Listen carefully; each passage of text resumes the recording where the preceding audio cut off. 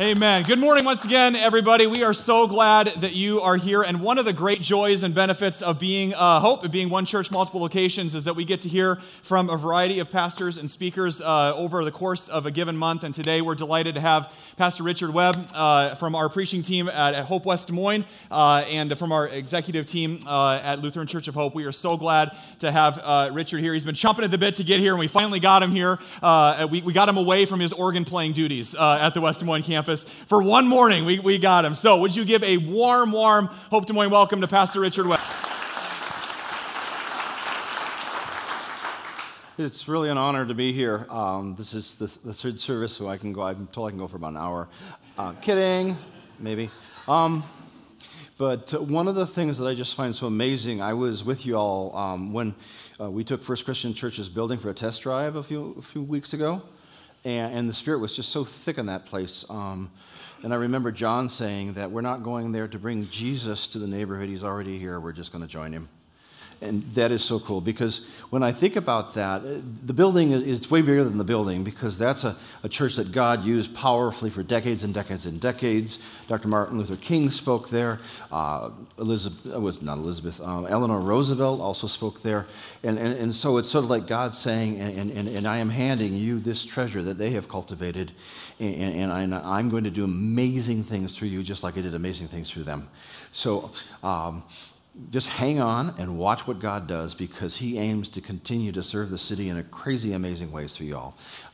As you have done here and you're going to do there, because that's the kind of God we serve, is the God who likes to blow our minds. So hang on. Today, we're going to be talking about Revelation, and I'm going to just pray for a moment, and then we'll dive in.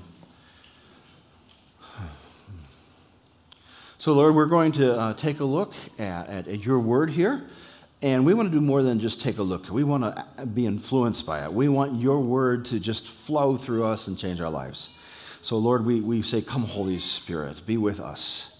Open our minds, our hearts, our eyes, our ears, that we would sing your praises, and we would literally embody your character and be the good news you've been to us, that we would be that good news to others. We pray in your name. Amen. So I heard that John looked at the schedule and saw that this was the opening for the series of Revelation for the next several weeks, and he said, well, I'm not going to do that. Make Richard do it.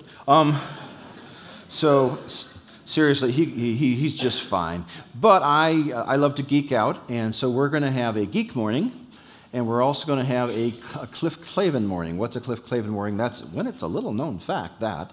And we're going to dive in and get the skinny on Revelation and what is it really all about. Now, the problem is that most people misread the book.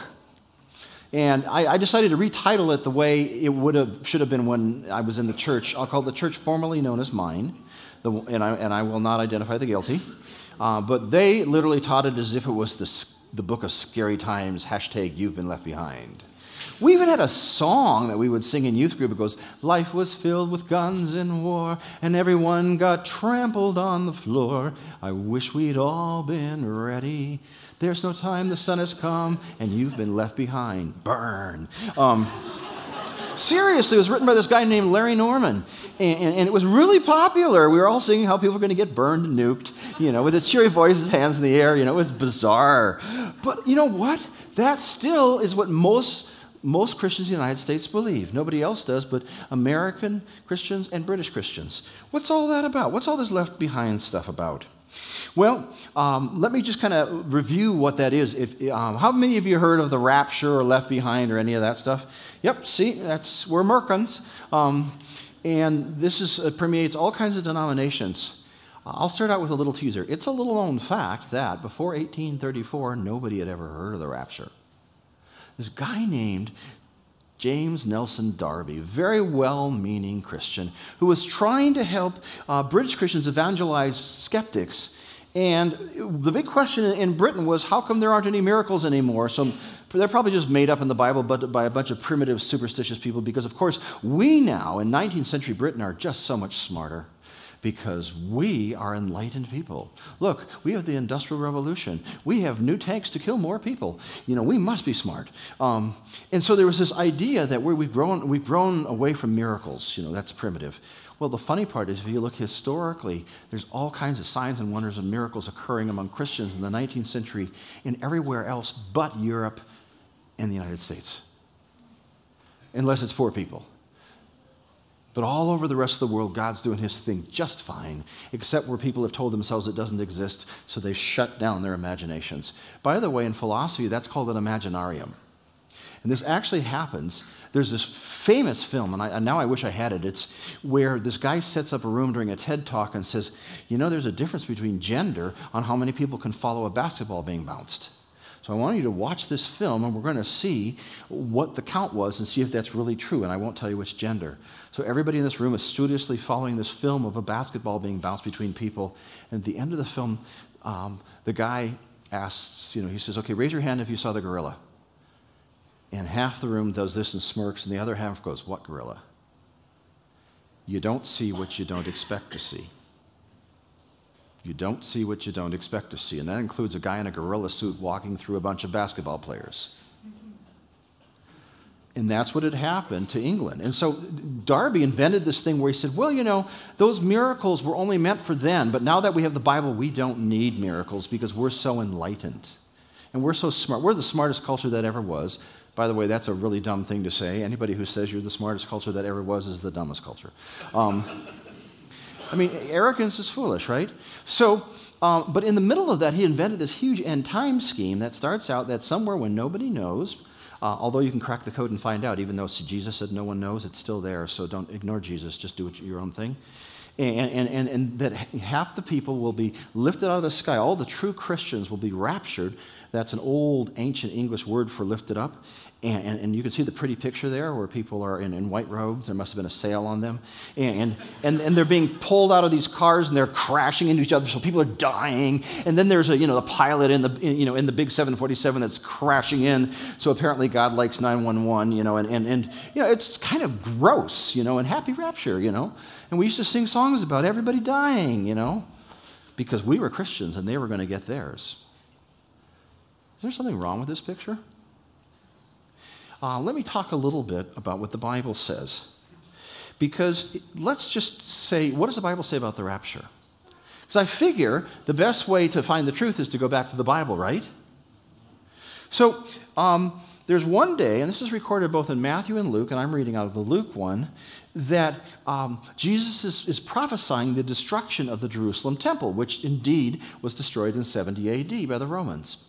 And he talks about that when you see signs of the destruction of the temple, run.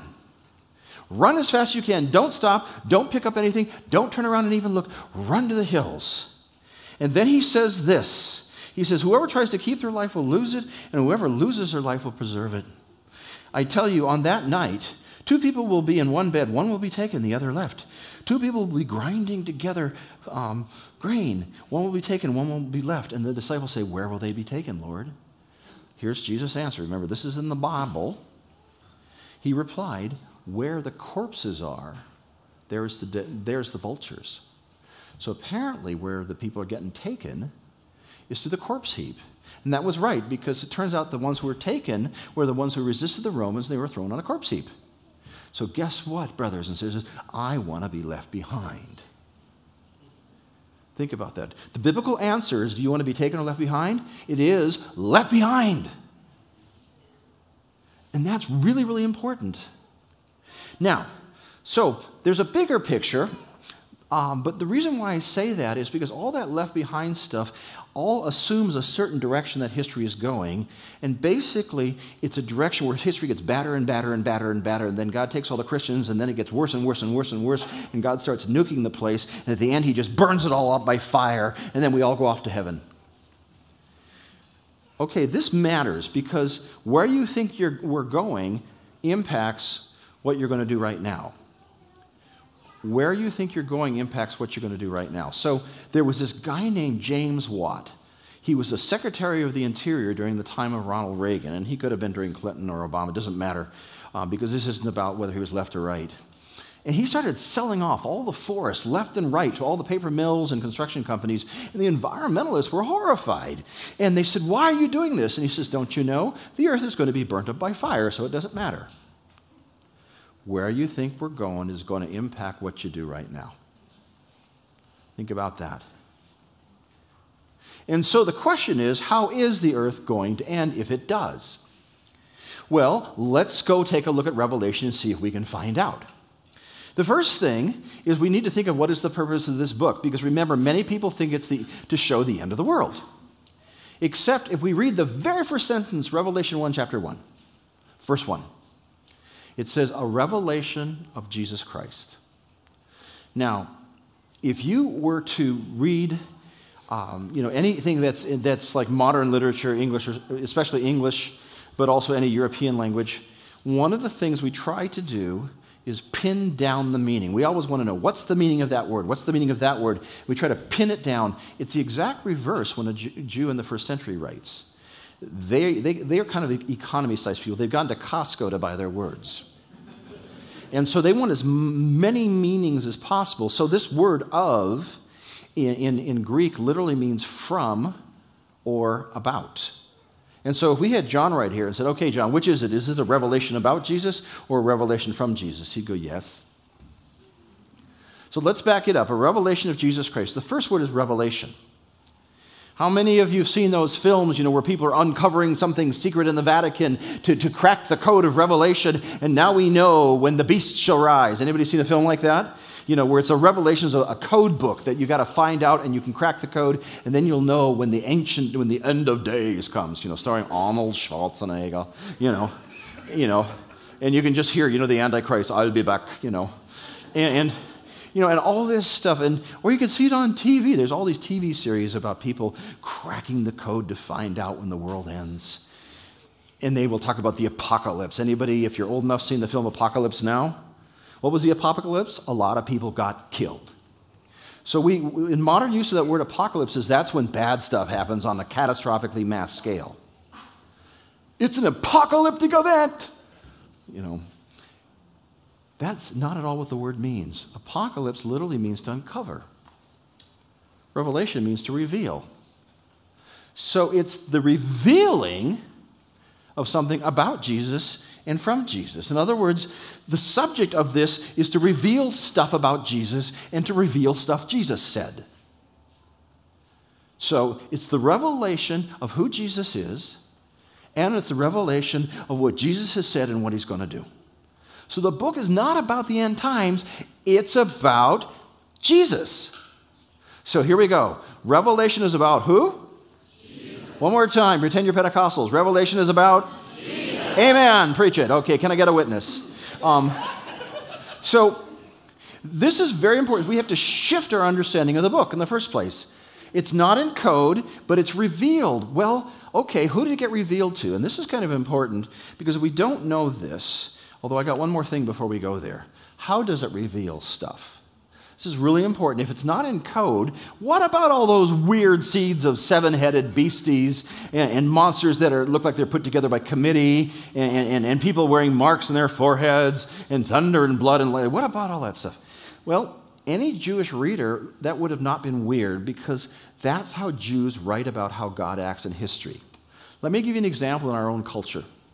So, you might have fallen in love with someone and you described to your friend, oh, when I saw her, my heart just stood still. Does that mean that you had a full-blown heart failure or a heart attack and they carted you off to the hospital and they had to go clear?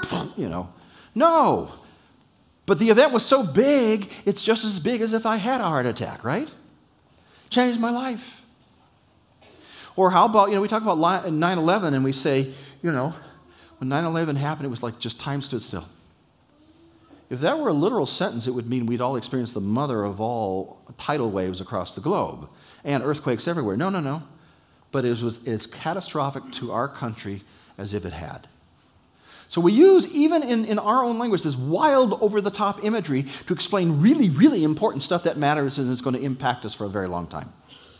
Well, that's the style that runs all the way through the Old Testament and the prophets all the way into the New Testament, all the way to Revelation. is where they use this over-the-top, wild imagery to talk about the impact of God in history. So let me give you one. So once again, if you want to know how to read the Bible, let the Bible tell you. So we are in Acts chapter 2, and what's happened there is we've got all these disciples waiting for the Holy Spirit, and they're in this room, and all of a sudden the Holy Spirit comes down on them like a huge forest fire. Blam! Tongues of fire everywhere, wind rushing left and right, and they get filled with the Spirit. They burst out of the room, and they go into the temple square, and they begin to praise God in as many languages as the people who are gathered together there.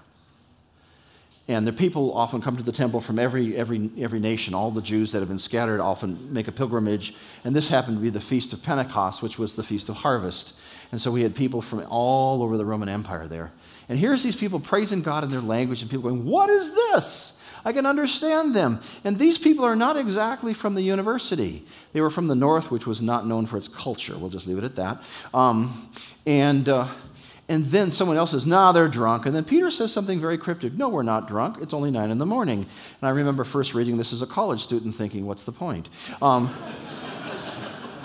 But then I grew out of that and learned, if you keep drinking at 9 a.m, you may want to, not do that. So Peter's saying, "No, we're sober." And then he goes on, he says, "This is like what is said in the prophet Joel." And then he quotes the prophet Joel. Here's what Joel does. Get ready for all sorts of crazy over-the-top language. He says, "In that day, I will pour out my Spirit on all people," because that's just what had happened. "Your sons and daughters will prophesy." That praising God, that's called prophecy. "Your young men will see visions. Your old men will dream dreams." In other words, God will begin to talk and give downloads left and right to people, whether it's a PowerPoint or a movie trailer or insider trading. But he's going to talk through us because we are his ambassadors. We're his priests, as Jesus said in our Bible reading. And then he says this, "I will show you wonders in the heaven above and signs in the earth below," which is exactly what happened. All the Christians started praying for people and their lives got changed left and right. Sometimes physical healings, sometimes spiritual healings, sometimes emotional healings, sometimes reconciliation, relationships. All this started happening. And then it really gets wild to make the point. Blood and fire and billows of smoke. The sun turned to darkness and the moon to blood before the coming of the great and glorious day of the Lord. And then Peter says, and that's happening right now. Now, obviously there were no earthquakes because he wouldn't be having the speech. Everybody would be hitting the ground to make sure they didn't fall down.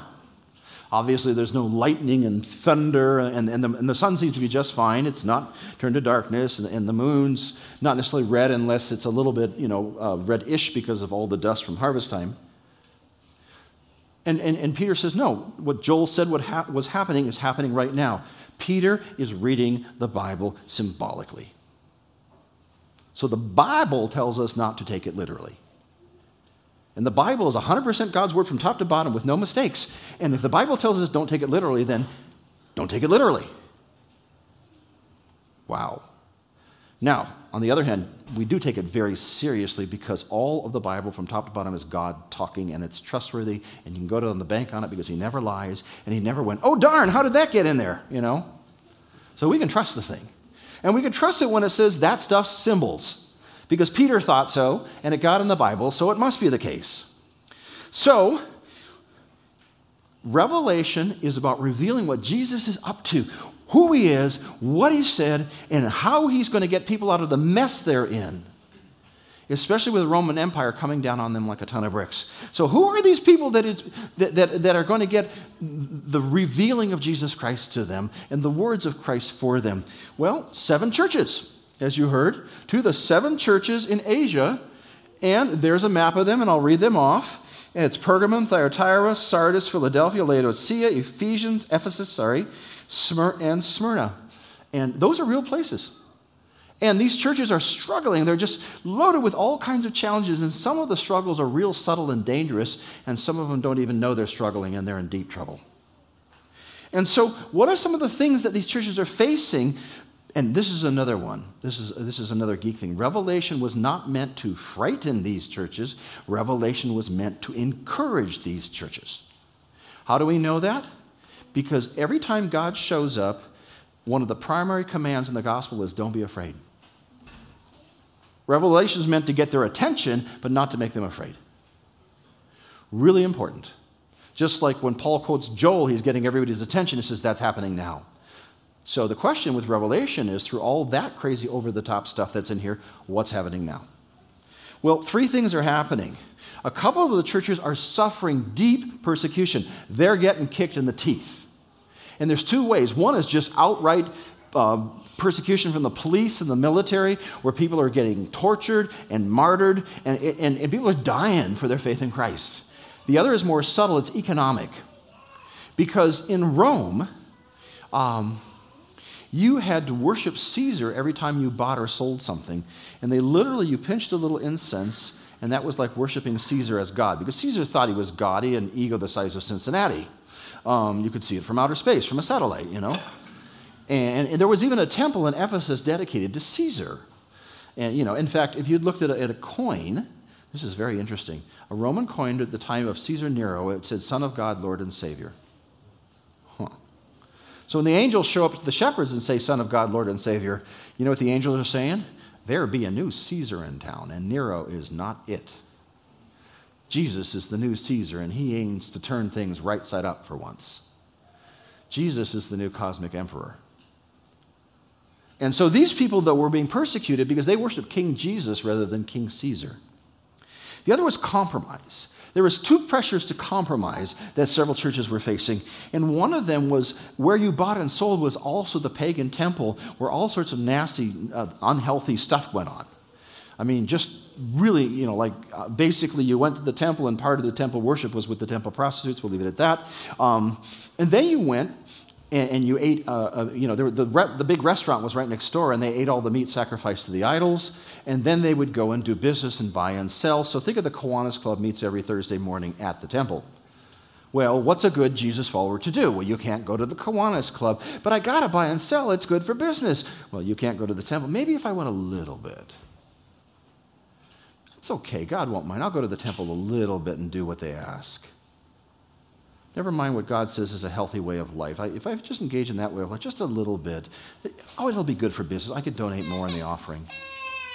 And so there was compromise. There was business compromise, moral compromise. There was belief compromise. In other words, people were playing go along to get along. And I'll tell you, go along to get along, I don't care what the situation, never ends well, because you lose yourself. Because now you're being defined by whoever tells you to go along. The other one was religious persecution, which was coming from Jerusalem, especially with Jewish Christians were telling people, you got to follow the law before Jesus matters. It's great that you trust in Jesus, but Jesus died so you could be good. So if you're good, then you'll go to heaven. If you're not so good, you won't. I actually was taught that in the church formerly known as mine. They said, first of all, you got to accept Jesus Christ as your personal Lord and Savior. And notice the you gotta, not you gotta. And then you got to prove it really took, so we're going to be watching you. Talk about fear-filled faith, or lack thereof. Yeah, I was terrified every time my parents didn't come, home on time as a teenage kid. I thought the rapture had happened, and apparently it hadn't taken. So I accepted Jesus at least 7 times, and within a 5-year period. Make sure it took. I also thought he was a bit of a jerk for being so mean, but I didn't want to go to hell. So get this, I was asking someone I didn't like to be my Lord and Savior, and I thought he was a bad character, but so that I would have a nice afterlife. Yeah, there's something really messed up about that. So what is God doing, though? Well, let's see how God responds to the churches that are encountering this challenge, and whether it's compromise. Oh, I forgot the most deadly one of all. And this one is really wild. And there was 2 churches that really had it good. I mean, there was no persecution. They were the it places to go. I mean, they were out doing the temple. I mean, the people at the temple were mad because everybody was going to church, and their budget was always, filled, and they were so happy. And if you wanted to do business, you went to the church instead of the temple, because that's where all the people were who did the business. And so people were going there just to see and be seen. And this is how God responds. He says, you're in this town where the water isn't very good, because way up, at the top of the hill, the water is very hot.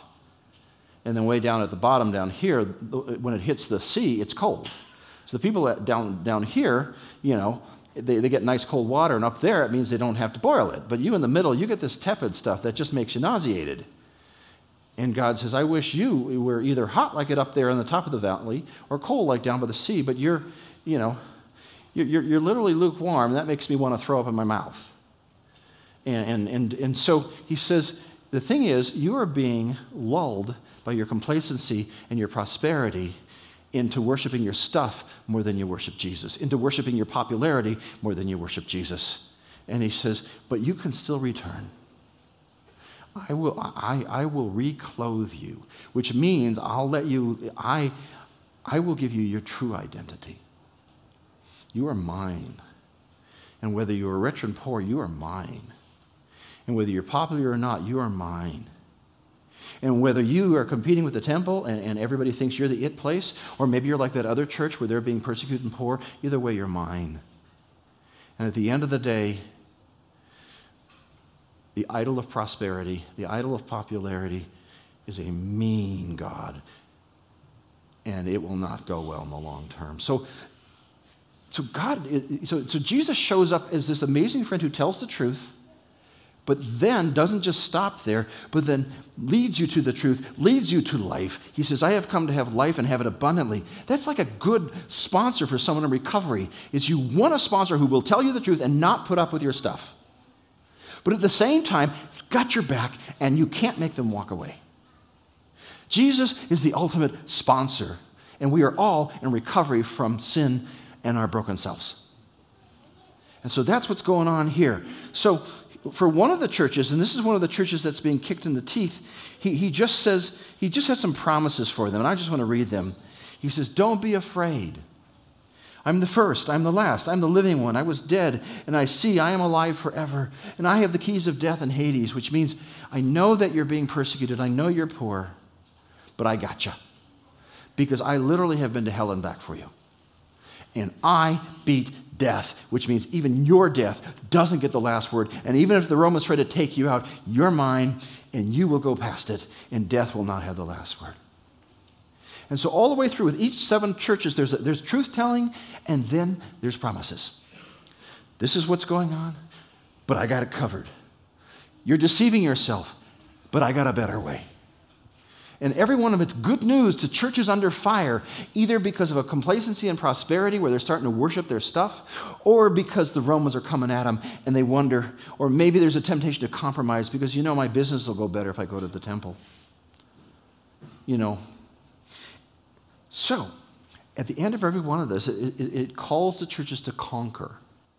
Now, that's a bit of a hot word because you'll hear Christians sometimes that get angry and brittle and say, we're going to take this country back for God and we're going to restore biblical morality and we are going to make sure they don't tell us what to do because we don't want them in our churches. Or if you're on the left, it's we're going to push for peace and justice and we're going to kick all the arrogant, bigoted Christians out because we stand for justice and peace. And Jesus will have none of that. Because conquering doesn't come with a raised voice and a raised fist and anger the Jesus way. You want to know how Jesus conquered? One night he took off his uniform as a rabbi and he put on a uniform as a slave.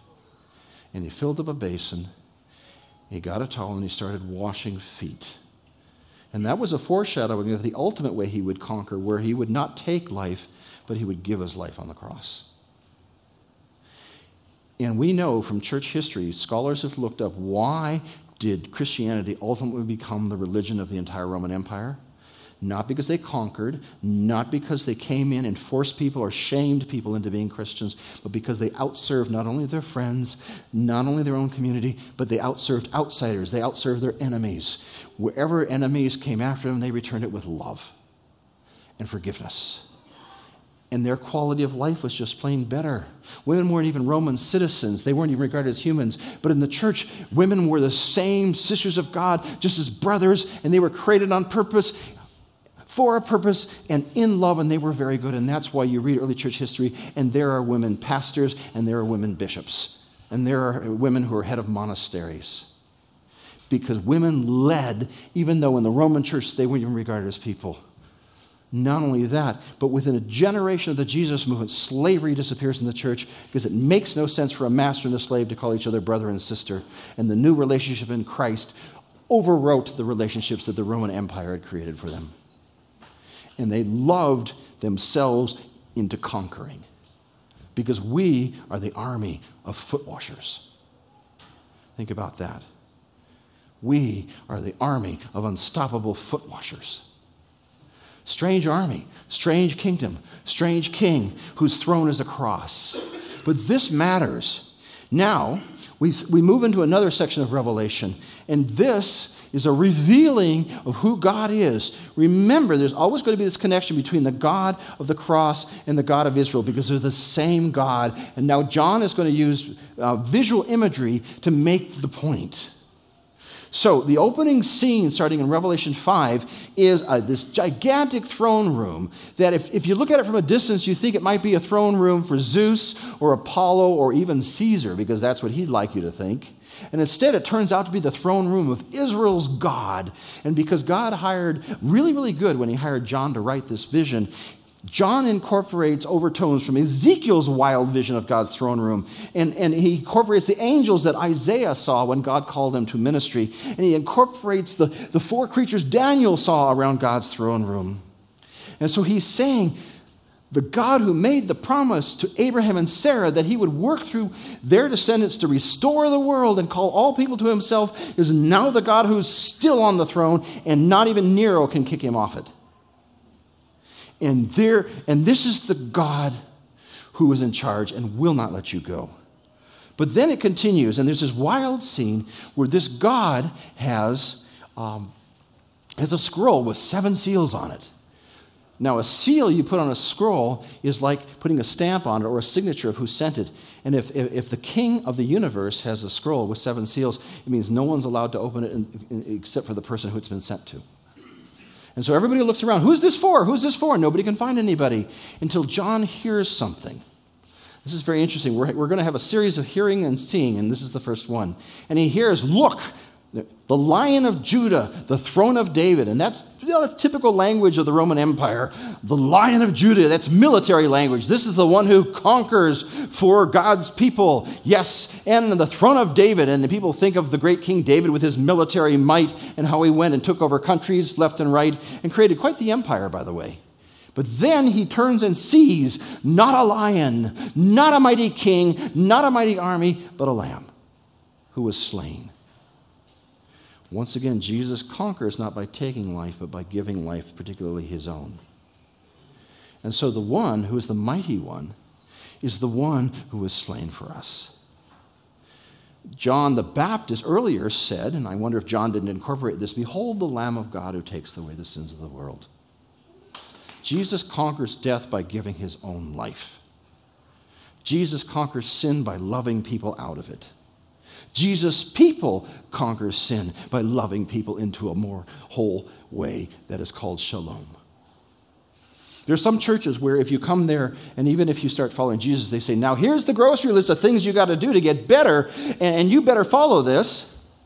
Or the Lutheran version of this is, well, it's salvation by grace through faith, so everything's optional, but Jesus would really like you to be a disciple. But you don't have to, you don't want to, because you're going to go to heaven anyways. But would you please do it? That's so weird. Let me tell you why. 3 words. Heaven starts now. It's eternal. I'm pro-eternity. Hope is pro-eternity. But it starts right now, and why would you want to miss it? Discipleship is just getting used to heaven. You don't have to do it, but you get to, and why wouldn't you want to live in heaven? And it starts out by doing the heaven thing. You know what the heaven thing is? The Jesus thing, which is washing feet. We were made to serve. We were made to wash feet. Let's go to the next slide. And this isn't, well, actually, it's the one right there. Don't go to the next one quite yet. This is another hearing and seeing. And I searched all over the place for this slide. There is this one more scene of conquering where there's this huge army with with the leader on this huge white horse ready to charge and conquer the world. And it's interesting because every picture I looked at when I found it, except this one, had the guy on the horse armed to the teeth like Rambo. Zillions of grenades, you name it, they had it. And not only that, he had this big old sword that he was ready to go cut people's heads off. And the army is just loaded with ammunition and bazookas and you name it. But if you read the Bible, that's not there. Guess what the army has? No weapons. They're wearing white robes like they're dressed for a party. By the way, martyrs also wore white robes, so apparently these people got killed for their trouble. But they're getting ready to party. So they're going to conquer by partying. Now, isn't that a little bizarre? Okay, then let's talk about the dude on the horse. He doesn't have any weapons either. It says the only sword he has are the words that come out of his mouth. You want to know what the words are? You look on the side of his thigh, and there's a tattoo that says the word of the Lord. Again, I believe that the John that wrote Revelation also wrote the Gospel of John, where it says, in the beginning was the Word. And the Word was with God, and the Word was God. And the Word pitched his tent among us, and we have seen his glory full of grace and truth. And there he is on the horse, and when he speaks, truth happens, wholeness happens, restoration happens, life gets put back together, resurrection happens, and the planet is restored. And this leads us to, where's the end game of Revelation? Is it God burning things up like James Watt said so he can sell off all the forests? Or something else? If you look at the end game, John sees a vision of the heavenly city Jerusalem, which is it's a symbolic thing for God's kingdom. And what direction does it go? Down to the earth. And it says that heaven and earth become one. In other words, heaven breaks in its fullness. And even though we now have little glimpses of heaven where lives get restored and people get their dignity back, imagine the whole planet where everybody gets restored. The planet gets restored. People get restored. It is a global Jesus party, folks. Think about that. The end game of Revelation is not destruction. It is renewal, and it's a party. And I am serious about that. One of the metaphors for the great day of the Lord, when everything is put back together, is a bridal wedding banquet. And this is the mother and father of all wedding banquets. I mean, it is going to be just the party. As Pastor Mike says, ain't no party like a Jesus party. But this party has its origins in a celebration that was going bad fast. And I want to talk about that today. Let's all rise. There was this night that should have been a joyous celebration, maybe a little bittersweet. It was called the Passover. And Jesus was at this Passover with his followers. But what made this a bit sad was this. He knew that one of his followers, one of his 12, was going to betray him. Another one was going to deny that he ever knew the dude. And the rest of them were going to run away like a pack of cowards. And I can think of two very logical responses. One is to walk out of the room and say, I'm done with you. I'll go get some more people. Or another would have been to just nuke them on the spot. I mean, that's, if someone's going to betray God, what's the penalty for that, right? Let me tell you what Jesus decided the penalty was for. It's a very upside-down penalty. He took some bread and he broke it and he gave it to his disciples. He gave it to Judas, he gave it to Peter, and he gave it to the other 10 who are all a bunch of cowards. And he said, this is my body for you, broken for you, given for you, because I forgive you. I forgive you, Judas. I forgive you, Peter. I forgive you, Mark. I forgive you, Joanne. I forgive you, Shelley. I forgive you, Toby. I forgive you, Lewis. I forgive you, Olivia. And on, each one of us, he says, this is given for you, because in this you encounter the forgiver. And so it is given in forgiveness of sins. Now, I think Jesus wondered if they really got it, because then he says it again. This time he takes the cup. And this would have been known in a Jewish Passover as the cup of freedom, the cup that symbolizes the fact that God set us free from Egypt. And he says, this freedom cup is my blood. My blood is freedom, shed for you, because I forgive you. I forgive all the betrayers. I forgive all the deniers. I forgive all the compromisers. I forgive all the wanderers. I forgive everyone. This is given to you in forgiveness of sins. This is the kind of God we have. And this is what heaven looks like. A God who forgives broken, messed up people like us. We call it the kingdom of God. And let's pray for it as Jesus taught us to pray. Our Father, who art in heaven, hallowed be thy name. Thy kingdom come, thy will be done, on earth as it is in heaven. Give us this day our daily bread, and forgive us our trespasses, as we forgive those who trespass against us. And lead us not into temptation, but deliver us from evil. For thine is the kingdom, the power, and the glory, forever and ever. Amen. I'm going to invite the communion service to come forward. Think about this. This crazy piece of bread and this cup is somehow the kingdom and the power and the glory made present in something as silly as bread and wine. But that's what we are about to encounter. If you're new here and wonder if you're allowed, if you desire Jesus as the Lord of your life, if you desire him to put you back together, if you want to live a life without fear and anxiety and sadness, he can do it for you. Come up here. We're just the wait staff. We do not check the credit cards. The second thing is when you come up, you'll be handed a piece of bread, and you can dip it either in the dark-colored wine or the light-colored grape juice. And if you have allergies, we have an allergy-free station to my right. During this time, we'll also worship God in song. Everything's ready. The ushers will guide you to your places. Please be seated.